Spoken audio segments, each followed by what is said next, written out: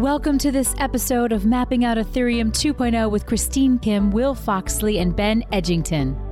Join the conversation as the ETH 2.0 Dream Team discuss its live development, its potential impact on the crypto markets, and spotlight major Ethereum news events as they develop. Today's show is sponsored by Interpop and the Sun Exchange. Just a reminder, CoinDesk is a news source and does not provide investment advice.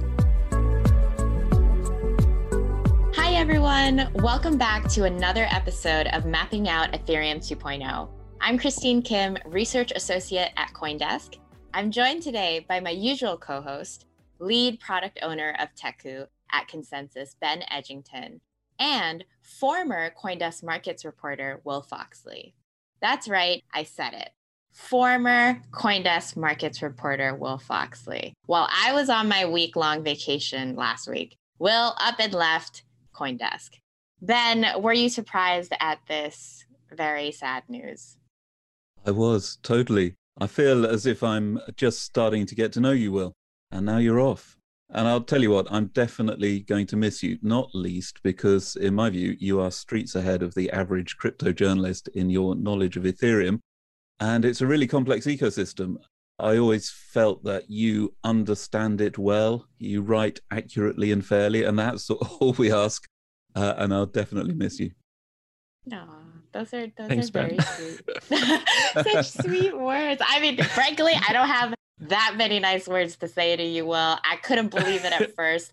However, when I found out what you were going to be up to next, I think the blocks all fell into place. I kind of understood, and I couldn't help but admit that your new role is pretty sweet. It's a pretty sweet gig that you got going on. So Will, the betrayer, can you please tell our listeners a bit about what you're up to now and what you're doing? Yeah, for sure. And thanks, Ben. That's really sweet of you. Appreciate the guidance along the way. You're extremely helpful. And yeah, I think crypto journalism is really tough. And to have someone who's very patient and willing to take even the simple questions just speaks a lot to your character. And I hope that there's more people like you in the future who are kind of building the bridges for the regular journalists out there. Yeah, I'm super stoked about my new role. So I'm now the editorial director at Compass Mining, which is, the title is about a bit souped up, but basically the whole idea here is there's a lot of Bitcoin to be mined, and there's even some Ether to be mined, believe it or not, for at least the next 6 months to a year. And there's people out there who want to mine those coins. And so my task now is to kind of be a bridge between people who want to mine, investors who want to get into the cryptocurrency space, and people who don't understand how to do that, and then kind of bridge them with the more technical pools and mining operators and facilities and co-location facilities out there. And so just building research and video and podcasts and stuff like that. So more of a holistic media role than just reporting. Both are great jobs. Reporting is awesome. I'm going to miss it, but just a little bit different role. So excited for it.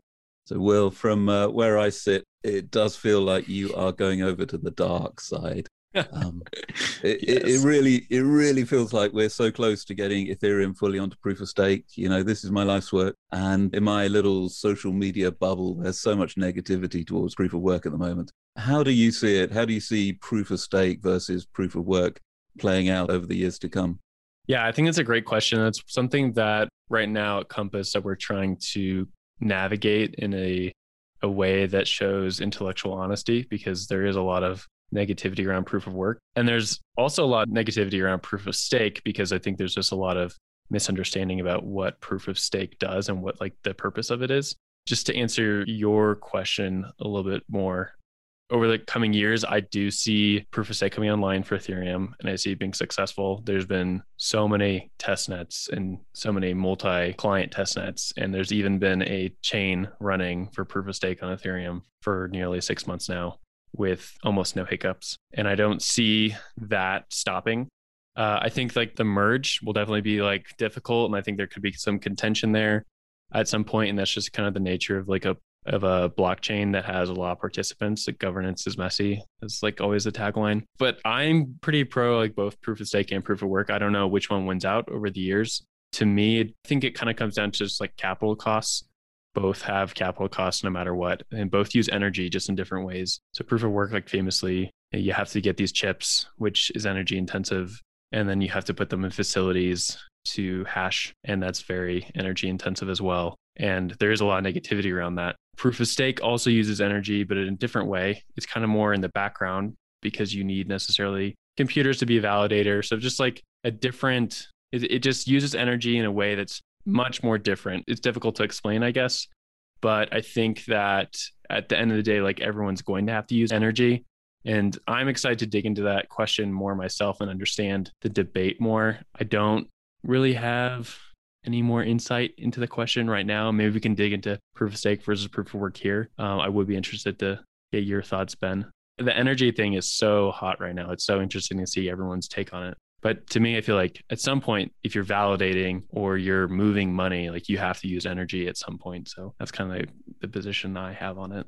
Yeah, this energy use thing is the nub of the matter, isn't it? And the proof of stake, for me, wins heavily here because the amount of energy needed to secure the network is something like 1/10,000th of what Ethereum is currently using for proof of work mining. And that's not a small difference. That's a material difference to the heat emissions and CO2 emissions of the planet. So for me, that's the main motivation for proof of stake, though there are some other quite nice security properties. Justin Drake did a Bankless podcast episode recently, 2 hours on proof of stake, where he justifies a lot of proof of stake's property from a security and economic point of view, which I found very helpful. It's not too technical, but worth a listen. So that's where I come down on the argument. I know there are arguments on using green energy and proof of work and driving the industry and things. Fundamentally, I don't buy it, but that's you've got your work cut out in your new role to justify that and promote that. So good luck. The good luck was like a snarky good luck. A British good luck. I'm long ether, so at the end of the day, I got feet in both camps. No, so I had an interesting talk really quick. I'll just add this anecdote. My older brother is getting his PhD in chemistry, and he's taken some higher level classes on how like ASIC chips are made, or just like any sort of chip. And it's interesting to like think about how like every single computer has to have those chips, and they're really energy intensive to make, to like process that silicon. And to me, that's like something I don't understand about proof of stake, and something I want to dig into. And frankly, I just don't have an opinion about right now, is like, if you just keep rolling back where you're defining where energy comes from, how do proof of stake proponents answer those questions? Because at some point, like I have to make a computer, and that takes a lot of energy, and that necessarily involves like mining like actually in the earth, as opposed to mining with hash rate. So that's something I'm looking into. And if Danny's post goes into that, that'd be pretty interesting to know. Yeah, and I think one of the assumptions about proof of stake is that you'd have a bigger base of validators than you would have a bigger base of miners in a proof of work system, because it's a lot easier for anyone to come online as a validator. Presumably, you'd have more people incentivized to earn rewards on the network and do these responsibilities. Whereas for mining, I think, at least on Bitcoin, it's become so professionalized, so difficult for hobbyist miners to make a profit, to find it even worthwhile to run these machines. There is concern that apart from the energy being used, the only people who are in it are very deep-pocketed, like businesses, corporations.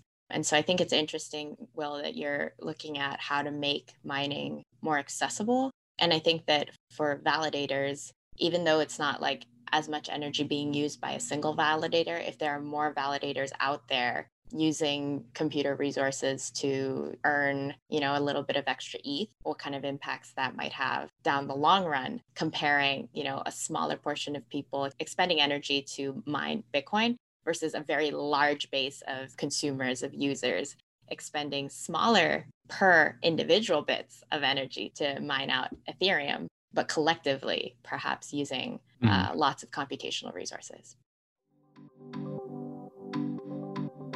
Meet Interpop, a super team redefining the future of NFTs and fandom.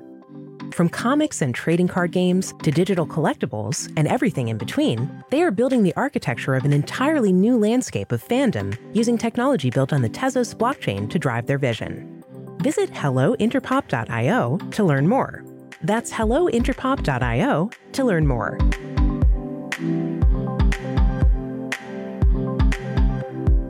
With the Sun Exchange, you can easily earn Bitcoin while making a positive impact.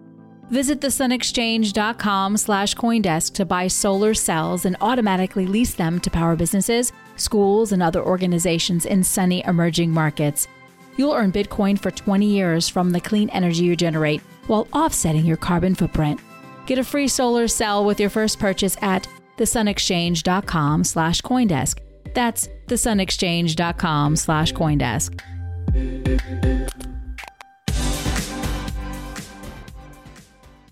Yeah, it's a very rich subject, to be sure. I think that's something that kind of gets to the heart of Ben's question earlier, is like, this is a multi-year debate. And at the end of the day, I think the great thing about crypto in general is most people want to come to a solution, or I would hope come to a solution that's better for the system, like the protocol itself, with like the end goal of like decentralizing finance or freeing the money from the state. So I think it's a rich conversation, and I'm very excited to be kind of in a position where I can write about it and talk about it, and hopefully have some insight, even if it's small, for like the community itself. Yeah, it's bittersweet news for sure. I mean, we're so excited to see all that you're going to be doing at Compass Mining, but we're also kind of sad that this is going to be our last show together, all three of us together as co-hosts. I mean, as you say, we might have you back, Will, from time to time as a special guest on Mapping Out ETH 2.0, but starting from next week, Ben and I are going to be continuing the series on our own as regular weekly co-hosts of the show. So knowing that, I mean, well, Ben and I wanted to ask you a few questions about your time as an Ethereum tech reporter. I know I said markets in the beginning, but even though you were a markets reporter by title, you were still doing a lot of Ethereum coverage. So what's the most memorable Ethereum story you think you worked on as a CoinDesk journalist, and why? Yeah, so Ben sent me some of these questions like last week, and I went through them really quickly. And immediately the one that popped to my mind for this question was last March 2020. There was a huge flare began with programmatic proof of work, and there was just one of the best all-core devs calls I've ever listened in on. It was hilarious. I mean the core dev. Yes, exactly. Ben knows, because like those calls are just, honestly, they can be deathly boring, and there's important stuff going on in them, but it's just like, we need to get this stuff done, and we need to kind of talk about it in like a forward fashion. And so the conversations aren't normally that interesting, especially when I'm on the West Coast area. And so it's like 7 a.m. and I'm trying to stay awake. But Amin really woke me up this time, because he was just going off on some antics, and it was hysterical just to be in the shoes of the people who were trying to like moderate the call. And Amin asked like why he wasn't a core dev, and why, if he could be made a core dev like in that moment, and why he couldn't make decisions for Ethereum.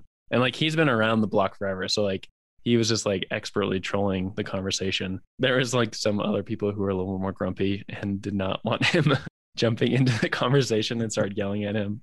I think someone made a GIF out of it at some point, and it was great. But yeah, I think that was like the most memorable, like funny story itself. It was just like that programmatic proof of work or ProgPow conversation. I think in terms of Ethereum reporting, the things that have been most interesting to me was the launch of DeFi, or like the mainstreaming of DeFi over the last year.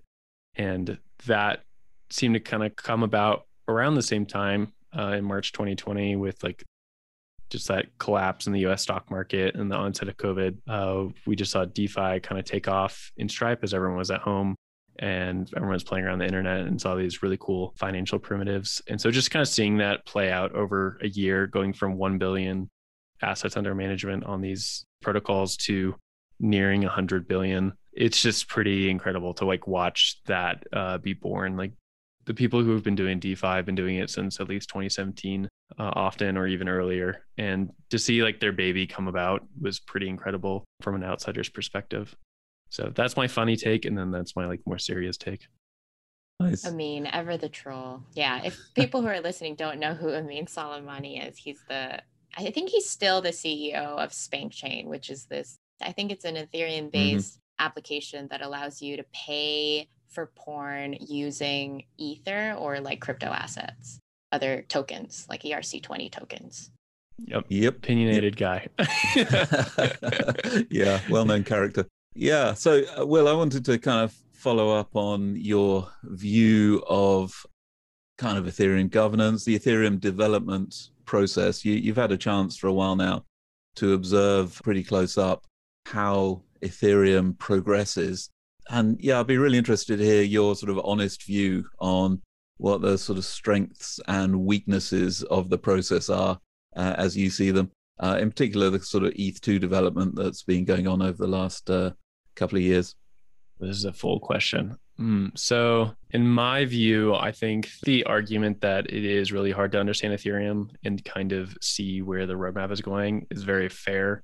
I think on the flip side, if I was developing Ethereum or ETH2, I'd be pretty tired and worn out from developing the chain, let alone trying to communicate it to people. So I think it's kind of a catch-22 in that situation. The work, such as like your newsletter or Danny Ryan's blogs, or anything that like Evan Van Ness's weekly, like what's new in ETH2 or what's new in Ethereum or week in Ethereum, rather. I think those things are like very valuable and people don't quite get the encouragement or notoriety that they do deserve, because those things are kind of like the bridge to understanding Ethereum. And if the whole process of Ethereum is to decentralize finance, then you necessarily need those people to be there. So from like the governance standpoint, like it took me quite a while and took a lot of hard work to get to the point where I was understanding the core devs call, and like even finding the core devs call and understanding like what days of the week it was and who in the call, when they spoke up, it was like important to listen to even sometimes, because there's no titles in Ethereum necessarily, but there is people who kind of are understanding where things are going and they can summarize and have a little bit more gravitas when they speak. And that takes a really long time to understand. So I think like for crypto journalists, my encouragement would just be like put in the legwork. It pays off and it's pretty great once you kind of understand things and where they're going. I don't know how much insight I have into the strengths and weaknesses of ETH2 and governance. It's like such a textured conversation. Yeah. Can I throw that question back to you? Would that be fair? Yeah, I'm interested in not exactly outsiders, but kind of third party views, because I'm so much in the midst of it that it's kind of hard to be dispassionate about the sort of strengths and weaknesses. I do see not exactly chaos, but a degree of disorder, which I struggle to know whether it's a positive or negative. I mean, it's almost sort of evolutionary, right? We sort of explore many paths and then the fittest ones survive, and it's sort of we evolve rather than doing what I used to do in my old job, sitting down and planning a sort of 3-year roadmap with Gantt charts and budgets and roles and responsibilities. We kind of explore and map out the territory as we go. That is hard to communicate. It involves dead ends and things that seem important one month not being important the next month. But out of it all, this kind of glorious thing emerges that just seems to get better and better and more ambitious. So I kind of struggle to know where the strengths and weaknesses are. So I'm very interested in others' views. Christine, you want to take a shot at it? It's a hard question for sure. It's such a tough question. Yeah.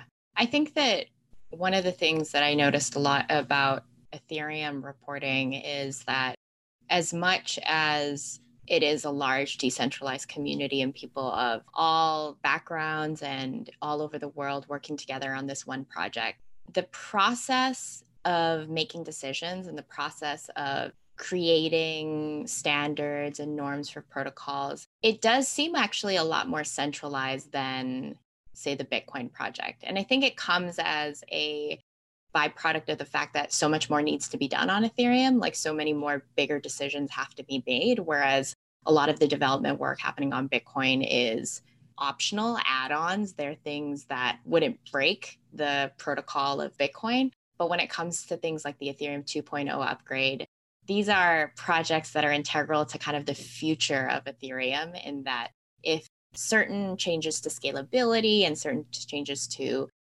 tackling the issue of high fees aren't innovated, then Ethereum's usability as a platform in the long term kind of breaks down. So when it comes to how decisions get made, I've seen a lot of efforts made over the past 3 years to make these decision-making processes more standardized and more black and white in a way, because people have become frustrated with decentralized governance not moving fast enough. Common examples of this is originally the project of Ethereum 2.0, they were done on these all-core developer calls, which happen once every, say, month. They were live stream on YouTube. Anybody could join them if you just, give the meeting organizer a heads up in advance about what you wanted to talk about. But slowly from there, we started to get more formalized in the process of who's on these calls, who's directing these calls. And there was a separate organization called the Ethereum Cat Herders that were created that were meant to be these project managers of Ethereum to bring to light what the agenda and the roadmap needs to be or should be.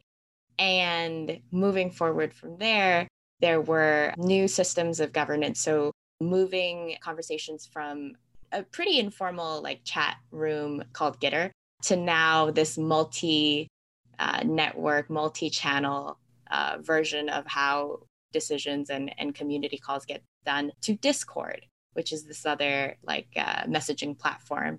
And so I think there's a slight concern, slight negative in my view of perhaps too much centralized control, too much dominance from a particular portion of the Ethereum community that overpowers other voices, and it getting to the point of sometimes just of louder voices winning out.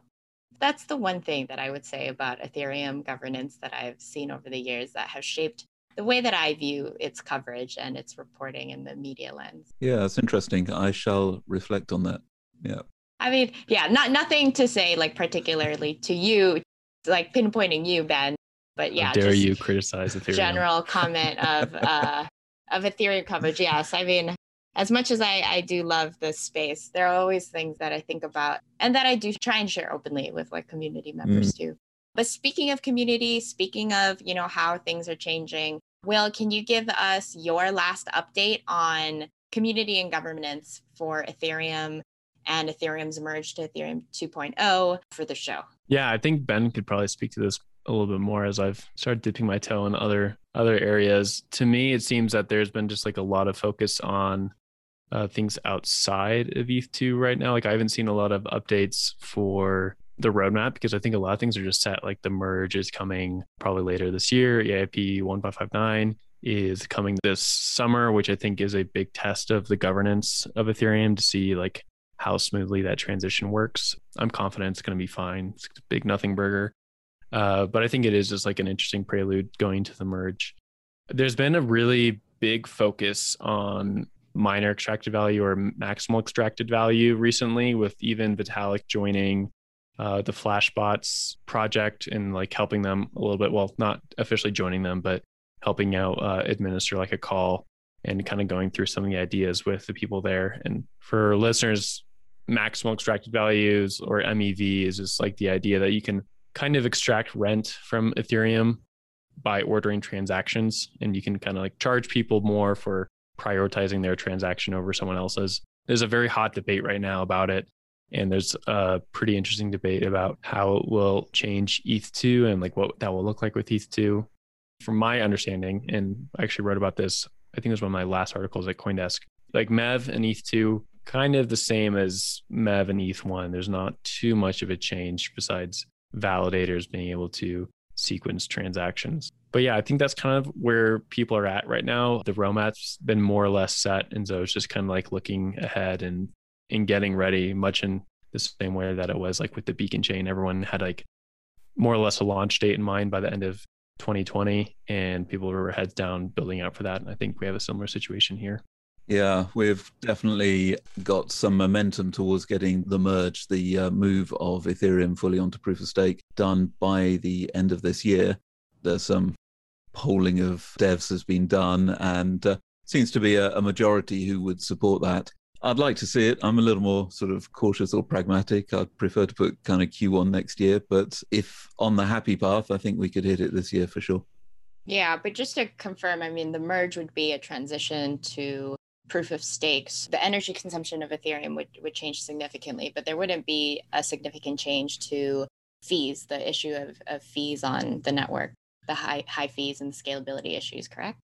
Right. Yeah. So this is just substituting proof of work for proof of stake. So it really changes almost nothing else. For the average user, they won't even know. It will just be transparent from that point of view. Most of the hope for reduction in fees is pinned on roll-up technologies. We've got Optimism and we've got ZK roll-ups of various sorts kind of in the pipeline. And yeah, a huge amount going on in that space at the moment. So it's definitely a great time to be alive. Definitely, if the miner extracted value and front-running transactions, if that issue still persists, I guess in Ethereum 2.0, it'll definitely be something to watch for. Ben, do you want to give a little bit of a tech update if there is one for Ethereum 2.0 for the show today? If there's not much that's going on, definitely don't feel like you have to make something up out of thin air, because we can do a little bit of markets talk to close off the show.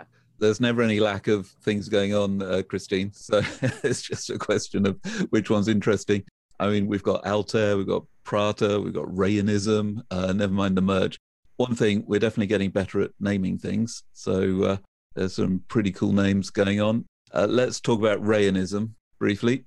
Rayonism is a style of Russian abstract art, which involves like sharding things. I give a clue as to where we're going here. So we are doing over the next month, there's a hackathon, which is the ETH Global Scaling Ethereum Hackathon. And there's a sort of informal effort amongst all of the ETH2 and ETH1 clients teams to get together and put together a merged DevNet, not a sort of open test net, but a proof of concept DevNet, which is going to have proof of stake. The EVM is going to have sharding, and the stretch goal is to put the Optimism rollup on it all within the next month, so that then we have a proof of concept of a sort of fully running, migrated, proof of stake, scalable, sharded system. And that's, it reminds me of what we did 18 months ago. So we, a bunch of us, about 30, 40 of us got together in woods in Ontario, and we did the first hooking up the ETH2 clients, all of the Beacon Chain clients. People from all the different client teams were there, and we got 7 different ETH2 clients all talking to each other for the first time. And that was the point at which I thought, whoa, we might actually be able to do this. This is a kind of similar thing, putting together the prototype, the proof of concept for the next thing we're going to deliver, the big picture thing. We're not able to get together in the woods, but it's all being done virtually. But it should be a lot of fun and hopefully produce impressive results. That's really cool that you guys are doing this through a hackathon that's just open to anybody who wants to potentially create like the next specifications for what Ethereum, which is the second largest blockchain in the world, will adopt.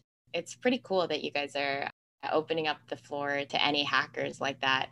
So is my understanding that Rayonism will potentially be the specifications for, say, like phase 1 and beyond? Because I understand that with the merge, plans for everything outside of phase 0 is now, getting updated, being pushed down to the longer term. So like you said, things like sharding, things like, say, updating the Ethereum virtual machine. Is Rayonism going to be the updates for things that will be implemented after the merge happens? Is that the point of Rayonism?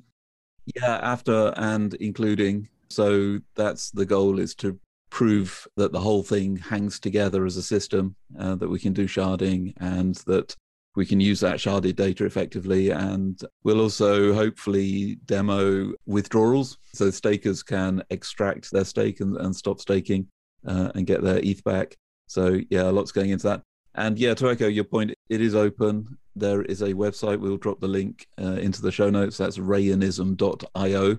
That links to all the different documents and specs and so forth. So it's part of the iterative process of checking if the spec works and then feeding back, modifying and evolving and improving it. Oh, gotcha. So it includes things that will be needed for the merge itself. That's pretty cool that it's more imminent too. Also, all these names, Altair, Prata, Rayonism, to me, it's just more complications. It's more jargon. The next time I'm in a core dev meeting, I'm going to have to try and get up to date about all these terms that are constantly changing. I mean, Will, one of the reasons why these meetings were so difficult, because all the names and the technical terminology are things that are constantly being updated and thrown in anew. Yeah, you're not wrong there. EIP discussion itself is not the most thrilling topic either.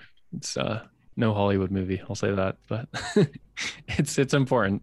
Definitely. So it doesn't seem like, okay, as per usual, we don't have time for the market update today, but next week, we're going to start off with that, because every time I miss out on doing my market update, I try and, wiggle it in. Number went up. Yes, number went up. So please do join us again next week for another episode of Mapping Out ETH 2.0. Thank you for everybody who tuned in today. Ben and I will be back again next Thursday with more insights on proof of stake and Ethereum development.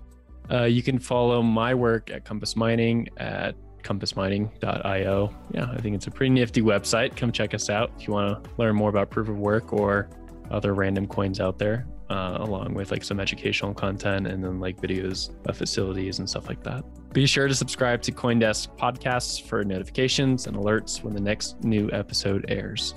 And if you haven't done so already, do subscribe to our newsletters. I write every other week on Ethereum 2.0 developments, which you can find at eth2.news, or follow me on Twitter and I'll let you know when the next one is out. And you can subscribe to Christine's weekly newsletter called Valid Points by going to coindesk.com. It won't be Christine and Will's anymore. Sad. No, but if you do have any questions that you thought of as you were listening to this podcast, or questions just in general about ETH 2.0, you can connect with any one of us on Twitter. Our handles are in today's show notes. Please give us a shout out. We'd love to hear from you. Other than that, we will see you guys next week for another episode of Mapping Out ETH 2.0, Ethereum as it was meant to be. Goodbye. Bye, everyone. Bye, Will. See ya. Bye. You have been listening to Mapping Out ETH 2.0, part of the CoinDesk Podcast Network.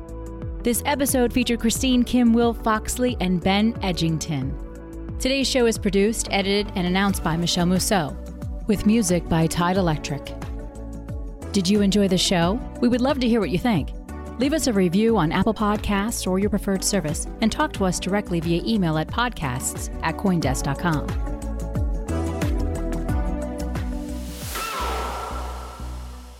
We are witnessing the greatest paradigm shift in finance in modern history.